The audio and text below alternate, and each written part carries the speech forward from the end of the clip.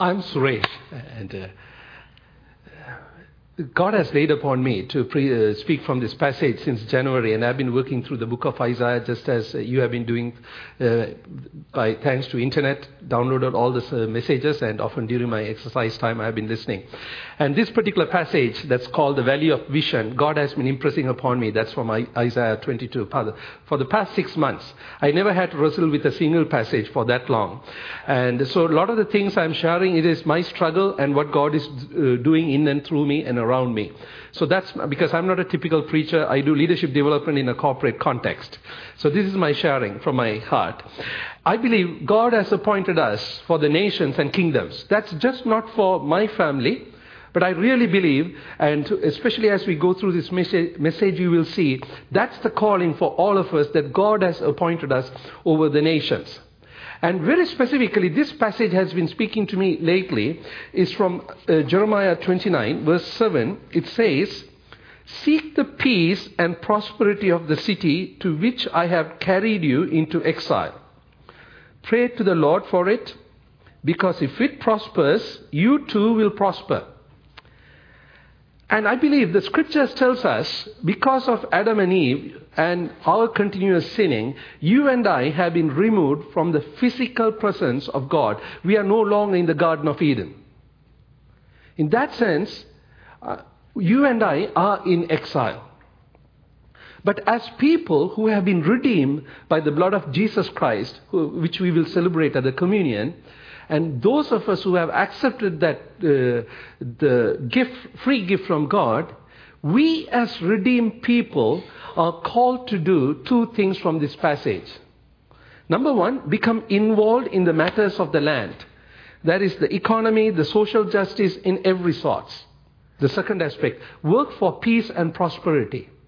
The peace that came to you and I through the blood of Jesus Christ, which we'll be celebrating later, there are billions of people haven't come across that. In our land, more than 99.999% have not encountered that peace. So we are there being the channels of blessing to share this peace with us. Prosperity is well-being in every sense. As I mentioned earlier, physically, emotionally, social-wise, in every sense. So that's our calling on that. And because we are a company and we are known in the marketplace for leadership development, we also get invited a lot for leadership seminars, conferences, and often they'll be called summits. Because often in this kind of places, the objective is to invite leaders so that they can inspire others with a strong vision, cast vision, and also to provide executive and managerial leadership. That's the focus. So often they will call these places a leadership summit. And sometimes we get invited to go and speak at these summits too. And this morning, Isaiah in chapter 22 is inviting you to a summit which Pastor Sundar took you through 3 years ago. And I'm following very much the same passage, but with a little bit of input from a IW, international worker perspective, or people like us who leave this land and go overseas. We are called no longer the M word, because it's much hated word in our part of the world, so we are known as international workers. But Isaiah's focus is slightly different. If you see the title of the passage, it says the Valley of Vision. And it is not a summit. Because this is Isaiah's very powerful way of labeling the condition of the people. The condition of the people, they were extremely short-sighted. What was in front of them, they responded in a practical sense.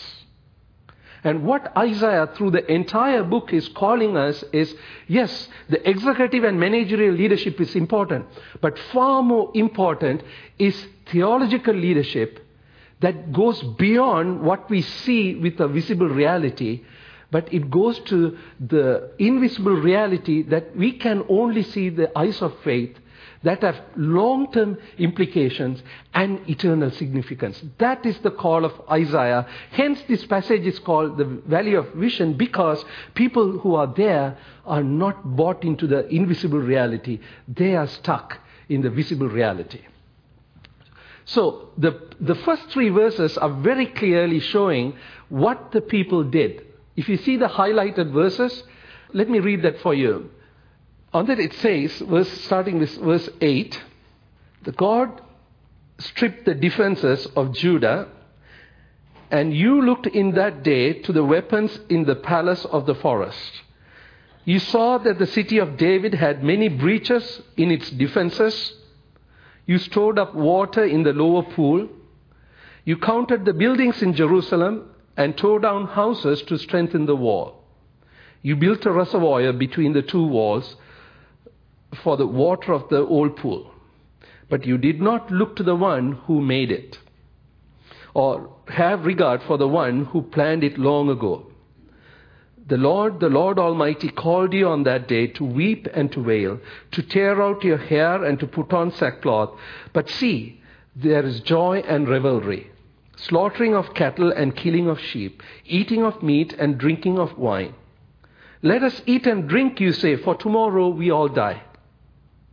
The Lord Almighty has revealed this to my hearing. This is Isaiah's words. Till your dying day, this sin will not be atoned for, says the Lord Almighty. So the first 3 verses clearly shows how much this group of people was stuck with the visible reality. If you look at it, the highlighted passage, the words, they looked, they saw, and they counted. What did they see when they looked? The walls have been breached. In ancient days, the primary line of defense and protection is the city walls. So if you breach the city walls, the city is in trouble. So here they clearly see the walls are breached. They saw that and they counted, because there is not enough building material to rebuild the walls. So what did they do? They counted the houses and they say how much houses we needed.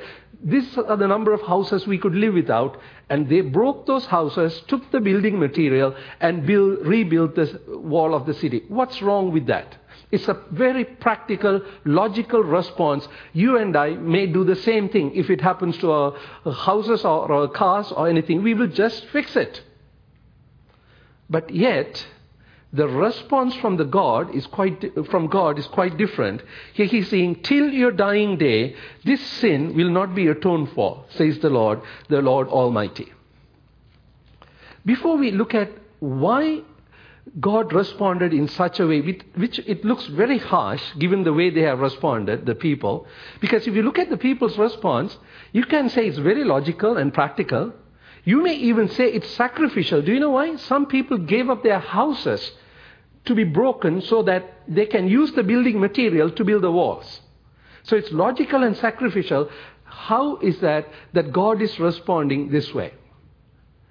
Because the passage is very clear. The people responded to the visible reality. Before we look at why God responded the way we look at it, let's examine the visible reality of the land that you have sent us to. It is a land over 80 million people, almost 80, especially with the Syrian crisis. We have refugees coming literally in thousands daily. I met somebody in the plane yesterday. He's from the northern part of Iraq. Even a lot of things are brewing. And out of the 80 plus million, the followers of Christ from a Muslim background is 3,500. That won't come in your calculator in any decimals unless you increase it. That's a visible reality from that perspective. It's not lack of people not going there and sharing the gospel. Over 50, 60 years of reach out has been there. People have gone there and died, and some of them have died as martyrs, never to come back. They have tried everything you can imagine under the sky in terms of techniques, but yet that's the visible reality. And if you look at the political side, 6-7 years ago, when we were newer there, the country was known as the model among the Islamic countries. Now it has gone backwards. Democracy is just a joke. And it has the notoriety for being the country, along with China and Iran, the highest number of journalists that are imprisoned. Last year, protest for freedom and democracy was squashed. 90 people died within that short window. And it's continuing, and a lot of the numbers are not reported. This is the visible reality. We don't see people flocking to Christ. It's a very common story. We have friends who have been there over 20 years. They have even taken local citizenship, changed their names. They have as local as they get. You ask them, some of them have seen one person come to Christ. Some of them have seen none. And that's the common story. And that's the visible reality. So what do you do in a visible reality like that? Let me share with you what I have done in a visible reality like that. I quit. In the mid-80s, I was in Sri Lanka. I was in business, working in a managerial capacity. I also volunteered with Youth for Christ. And I was really committed for youth evangelism. But at that time, the northern part of Sri Lanka had the civil war, and that spread, and the southern part also, there was civil war simultaneously, both in the north and south. The heat was too much. I quit. I played a Jonah there. I didn't pray. I didn't ask God. There was no guidance. I had a ability to get a ticket out of the country. I got out just like that. That was quitting. That's what I did in that situation. And if you look at a land where we are, average international worker lasts for about 2 years. And that's how long it takes to learn the language in the first place. I'm not looking down on them, because if not for God's mercy and your prayers and support, we would have quit. I would have quit at 15-month line when I was struggling with the language. Or we would have quit 4 years ago when because of my personal sin, we were working through our marriage crisis. Because of God's grace and because of your support, God has kept us there and not quitting. So I'm not looking down on anyone who are quitting, but that's a typical response when we focus just on the visible reality. And there's another sort of response. We don't quit, but what we do is we play it safe. There are several ways we play it safe. One is when the visible reality is so painful, what we do is we drown that pain with both legitimate and illegitimate pleasures, so that we don't have to feel it. Just like these people said, let's eat and drink, for tomorrow we die. What's the big deal? We are already saved. We got the insurance policy. So you and I play it safe. And how have I played it safe? As I mentioned, we are in business, and the business is going stronger, and God is blessing. So there is this temptation to protect that. What if they know who we are? The first 3 years of business, even when I pray, towards the end, I mumbled the name of Jesus. Do you know why? I was playing it safe. But praise God, God convicted me, and now we are very upfront the last 3 years. Right from the beginning, we are followers of Christ. We want to share the same love with you. But it's so easy to play it safe. And there's another thing happens when you play it safe. What happens is, when you play it safe, it's no longer about your calling. It is about preserving you and your identity. So my identity, if you ask a person in that land, they will say, Suresh is a general manager of a business consultancy. So when you try to preserve that, you become focused about who you are and what you do, as opposed to what God is doing. And the same temptation is there to other international workers too. They can be so inward focused. A project like translation of the Bible can cause rift among believers. That's exactly what happened in our land. Because the translation, what we have, some of the people felt it's not really touching the local people, so there's a new translation. And during the translation process, what happened is, there are a group of people, they did the first draft, and they consulted with some of the local leaders. And the way it was done, not God-honoring, to open conflict, they will not talk to each other. Then it spread the same conflict among brethren like us who have gone from here to there. And to make a long story short, it became so ugly, there were internet-based blogs and petitions over the word of translating of Bible. Why? Because we played safe, we became inward focused as opposed to focusing on what God is really calling us. That is the invisible reality, not the visible reality. So of course, when we do that, that's the ultimate result. That is saying, this kind of sin will not be atoned for. So how do we look at the invisible reality? And this passage, right at the beginning, at verse 8, it says, the Lord stripped away the defenses of Judah, and you looked in that day to the weapons outside. So it is the Lord who has done this. To understand better, the people of Israel at that time, they were the people of the covenant. God called a man called Abraham. He was not holy or anything worthy. God chose. And God said, through you, I will bless the nations. I will make you a blessing to the nations. And you and I, as spiritual children of Abraham, because we have accepted Christ into our lives, we are called to become a blessing to the nations. And part of the blessing to that nation of Israel was the land. Land was a free gift given to the people. But God also said, if you defile the land, meaning in the way how you worship God, you will lose the land. And there were warnings.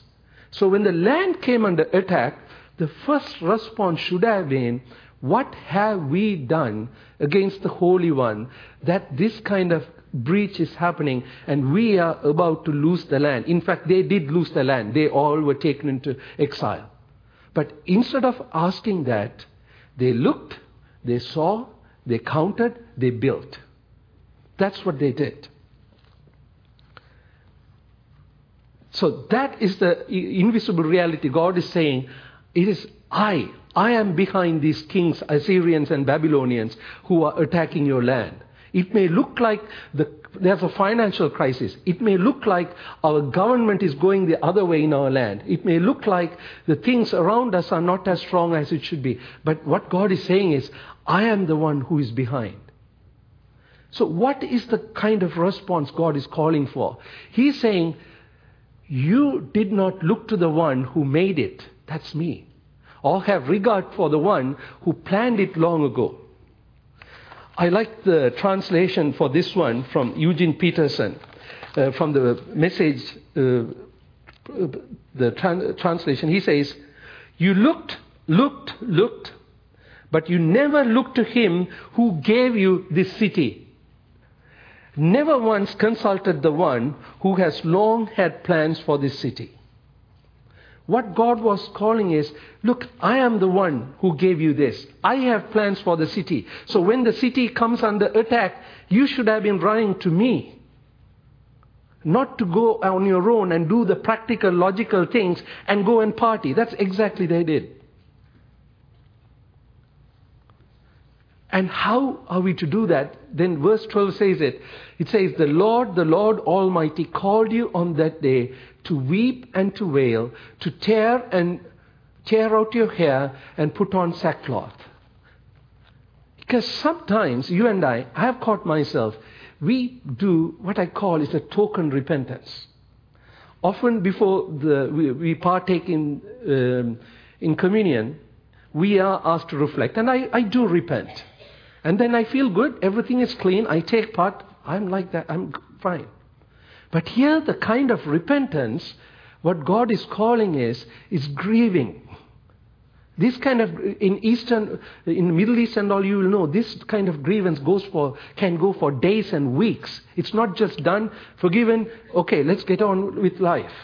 But that's what God is calling, because that's what it does before the Holy God, the things that you and I engage in. We are no different than Israelites. But for some reason, because of grace of God, you and I are spared. We are still here. But that's the warning God is giving. So this has to be the response, the threefold. The first one on that. And there is another parallel story in the scriptures. It's from the book of Nehemiah. The walls are even worse than how it was during the time of Isaiah. Here, if you look at it, the walls of Jerusalem is broken down and its gates have been burnt with fire. This time it's even worse. And thankfully, here we see a godly leader who chose to look at not the visible reality, because if you look at the visible reality, you will respond with practical sense. That's where the executive and managerial leadership comes. That's practical sense. But Nehemiah looked at the theological leadership. What is God saying here? So what he did is, when I heard these things, I sat down and wept for some days. And I mourned and fasted and prayed before the God of heaven. That was Nehemiah's response. Because for days, and later in the book of Nehemiah, you will see in August when we go through that, it says, not only he did that, he led the group of people. He first confessed, he said, God, what have I done that has resulted in this? He is sincerely asking God, search me, O God. Is there a wicked way within me that has caused this? Show me, because I want to confess. It's not a blanket confession of forgive my sins, O Lord. I want the specific things that I have done. Then he says, what we have done as community, what we have done. He's confessing on that. But he's not staying within a prayer closet and remaining there. What he's doing is, after that, he does rebuild the walls. You see the trouble that we are in Jerusalem. You see the trouble that we are in. Jerusalem lies in ruins, and its gates have been burnt with fire. Come, let us rebuild the walls of Jerusalem. He does respond in action. But the action is preceded by heartfelt confession and repentance. Only in a restored relational context, he chooses to act the way God is directing. But often what I have done in my path is, I take my practical wisdom, I see the visible reality, I fix the problem, and I move on. Do you know why? The problem hurts too much for me to remain in. Because I don't like pain. Most of us don't like pain. But that kind of pain is needed from time to time for us to run back to God and ask, God, where have I sinned? So that is the response you and I are called to have, both for the visible and invisible reality. But the problem is, visible reality comes to us immediately. But the invisible reality, you and I have to look for it, because only through the eyes of faith that is revealed. And it's not a quick process. It's not a quick thing. It's a process. And here, the first thing we saw is self-examination and repentance. And when I look at, as I was working through this message the past 4 to 6 months, I asked myself, Suresh, what are the things I should be repenting for? God brought 2 things to my mind as I have been wrestling. Number 1 is the whole question of identity. Of course, I am a follower of Christ. I know that. But in functioning, because of various roles that you and I have in our lives, what happens is the things that we do for God replaces often God. I'm a general manager of a company, and I run that. And last 3 to 4 years, we have been growing, and God has blessed, and we have even used some of those monies to bless the Global Advance and also some of the impoverished schools in our neighborhood, about 11 schools in where we live. It's so easy for me to pat my back and say, me and my team, look how great we are, what we are doing. As opposed to recognizing, I am nothing.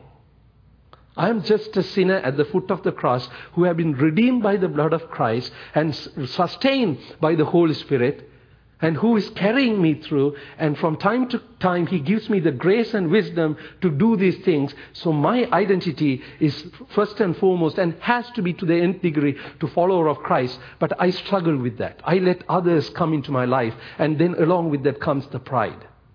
And that's something I have to repent almost on a daily basis, because every day when I see something good, my first temptation is, I don't directly do that, but I pat my back or pat the back of my team. But it is from God.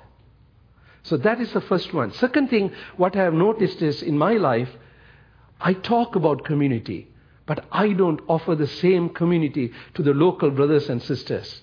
I'm there, I'm sharing the word with them, I pray with them, I listen to them, but I'm also very quick to come back to the protection of my comfort of my family. Because the family is a blessing God has given. But again, that is not my primary identity. But even our community, even what we do this Sunday morning can become our identity so much away from that. You and I are called to offer community, especially to those who are not followers of Christ. Because one of the primary ways our Muslim brothers and sisters know that we are true followers of Christ is how we live and offer community. You can argue with them, you will win arguments. You can be very strong in all those things. Nothing will win. There are 2 things they always respond. A prayer that is bathed in scriptures, led by Holy Spirit. When you pray, they respond. and how you model community within our family and how you extend it to them. And I don't do that enough. I withdraw from them. I come to my private world. And of course, after doing this, we need to put things right the way God directs. The Nehemiah did rebuild the walls, or his team did rebuild the walls the way he directs. And what I'm seeing more and more is that rebuilding is a combination of actual physical activity, in our case running a company and various things, but also there's a spiritual warfare going on in our land and in this land too. And to some of our brothers and sisters in our land, there's a physical warfare, because not too long ago, three of them were martyred. And that's the price they pay when they become followers of Christ. One was a German worker from overseas, and two are locals. They were tortured and martyred. Because that's the price when you start putting things right the way God directs. There's always a cost. Nehemiah has to leave his prestigious position as a cupbearer. Cupbearer is not an ordinary position. Do you know why? You are the person most trusted by the king. He had the comfort of the palace. He could have just carried on.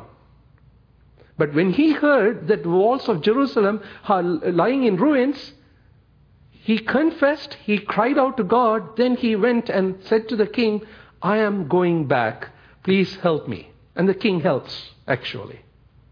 So that's the second thing, putting things right as God directs, not the way you and I do with human wisdom. Let's break some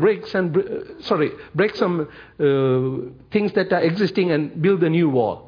Problem solved. Let's go and party. But do you know what? God is not against celebrating. In fact, the last part I want to share is Nehemiah 8:10. After Nehemiah has had this confession and the solemn assembly led the people through confession, and while they are done the rebuilding of the walls, then comes to a point, Nehemiah says to the people, tell the people, go and enjoy choice food and sweet drinks. Do not grieve, for the joy of the Lord is your strength.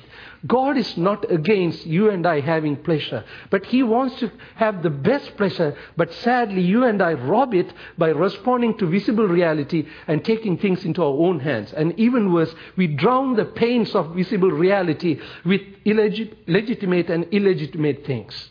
That's what I have done. I'm not looking down on you. I'm sharing my own struggle here. So in closing, and I did not know when I was planning this, today is a communion service. Because often during the communion service, the pastor asks us to examine ourselves. I want us to examine in 3 specific areas connected to what I have taken you through. Number 1 is, given our calling, you and I are having the same calling. That is, you and I are appointed to the nations and to the kingdoms. But some of us have to go to a place like Tan Ridge Crossing, this economic boundary. Some of us have to go across nations. So the place of calling is different, but the exact calling is the same. In the light of the calling, the first thing I want to ask myself is, what are the visible and invisible realities of yours and my place of calling, and how are we responding? And when I look at this, when I look the past week, how it went, I need to confess immediately. Last Sunday, I flew back to Turkey because I had worked there. First 3 days, it was terrible because all I faced was crisis.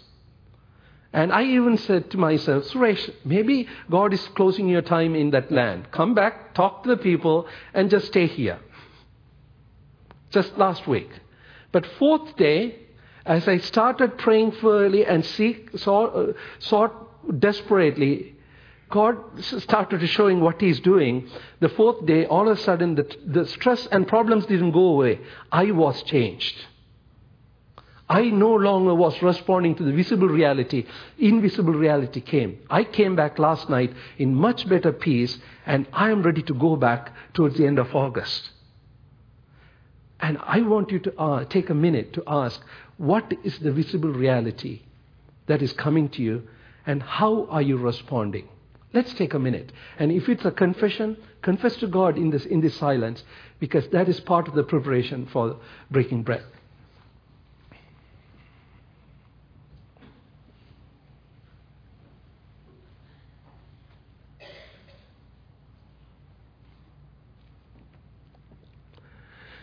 The second question I like ourselves to ask is, what walls are we building? Because we are building one thing or the other. And if we take the situation of Nehemiah and the people in Isaiah 22, they were building the walls so they could be secure and just go back and party. That's exactly what they did. But Nehemiah built the walls because it was not about the walls. Because walls protected the work that they could begin to rebuild the temple that was in shambles, that was in debris. And that's one of the reasons God is called us to go back to the land where we are, because the 7 churches that are mentioned in the book of Revelation is in the land where we serve. They are all archaeological sites now. There's no church there. That's one of the reasons He's calling us to go and rebuild. So the second area I'm suggesting for self-examination is, what are we rebuilding? Just take 30 seconds and ask God to show if we are off from what He's asking us to confess there.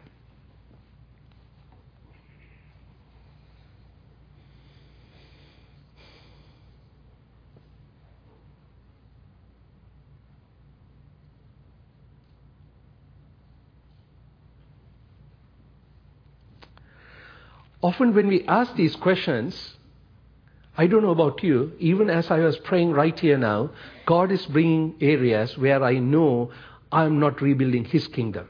There are areas. There are things that I'm still responding to visible reality. But how do I go about? One of the things I have seen in the last few years is, especially the last 12 months, the amount of time and energy and resources that I invest in desperately seeking God is directly in proportion to how I see the invisible reality through the eyes of faith. Let me repeat that. The amount of time, energy, and resources that I invest in desperately seeking God continuously is almost always in proportion to the extent that I am able to see the invisible reality through the eyes of faith. So the last one, I want you to examine, not enough time here, because I don't want us to do a quick, short repentance. Examine in the days and weeks to come what is our visible reality that is hitting us? And where are we responding with our own practical ways? And what are the walls you and I are rebuilding? And then it's a reality check. I know when these are there or not. The plumb line is, where am I spending my time, energy, and resources? Am I desperately seeking the Holy One? Am I desperate to listen to His voice? Am I patient enough to wait? Or no, like Saul did, the priest hasn't come, I'm in a hurry, I'm starting the battle. So let's close in the word of prayer. Father Lord, even I'm sharing this message, I am deeply aware. In this part of eternity, none of us can be completely free of these struggles. Yet, your call to become more like Jesus is to move from beyond the visible reality and to seek you desperately for every situation and for our entire being, so that we are continuously transformed. Lord, we confess, often we go for what is practical and what is even sometimes sacrificial, but it's our idea things, Lord. And we fail to seek the theological vision that you show through the eyes of faith. Forgive us, Lord. Help us, Father, to desperately seek you and not to give you the leftover things or the time or the energy, Lord. And may our identity be redefined continuously as followers of Christ, not by the roles that we are called to represent, Lord. And as we go through this journey, we pray that you will protect us and guide us so that we glorify you in and through our lives. In Jesus' name.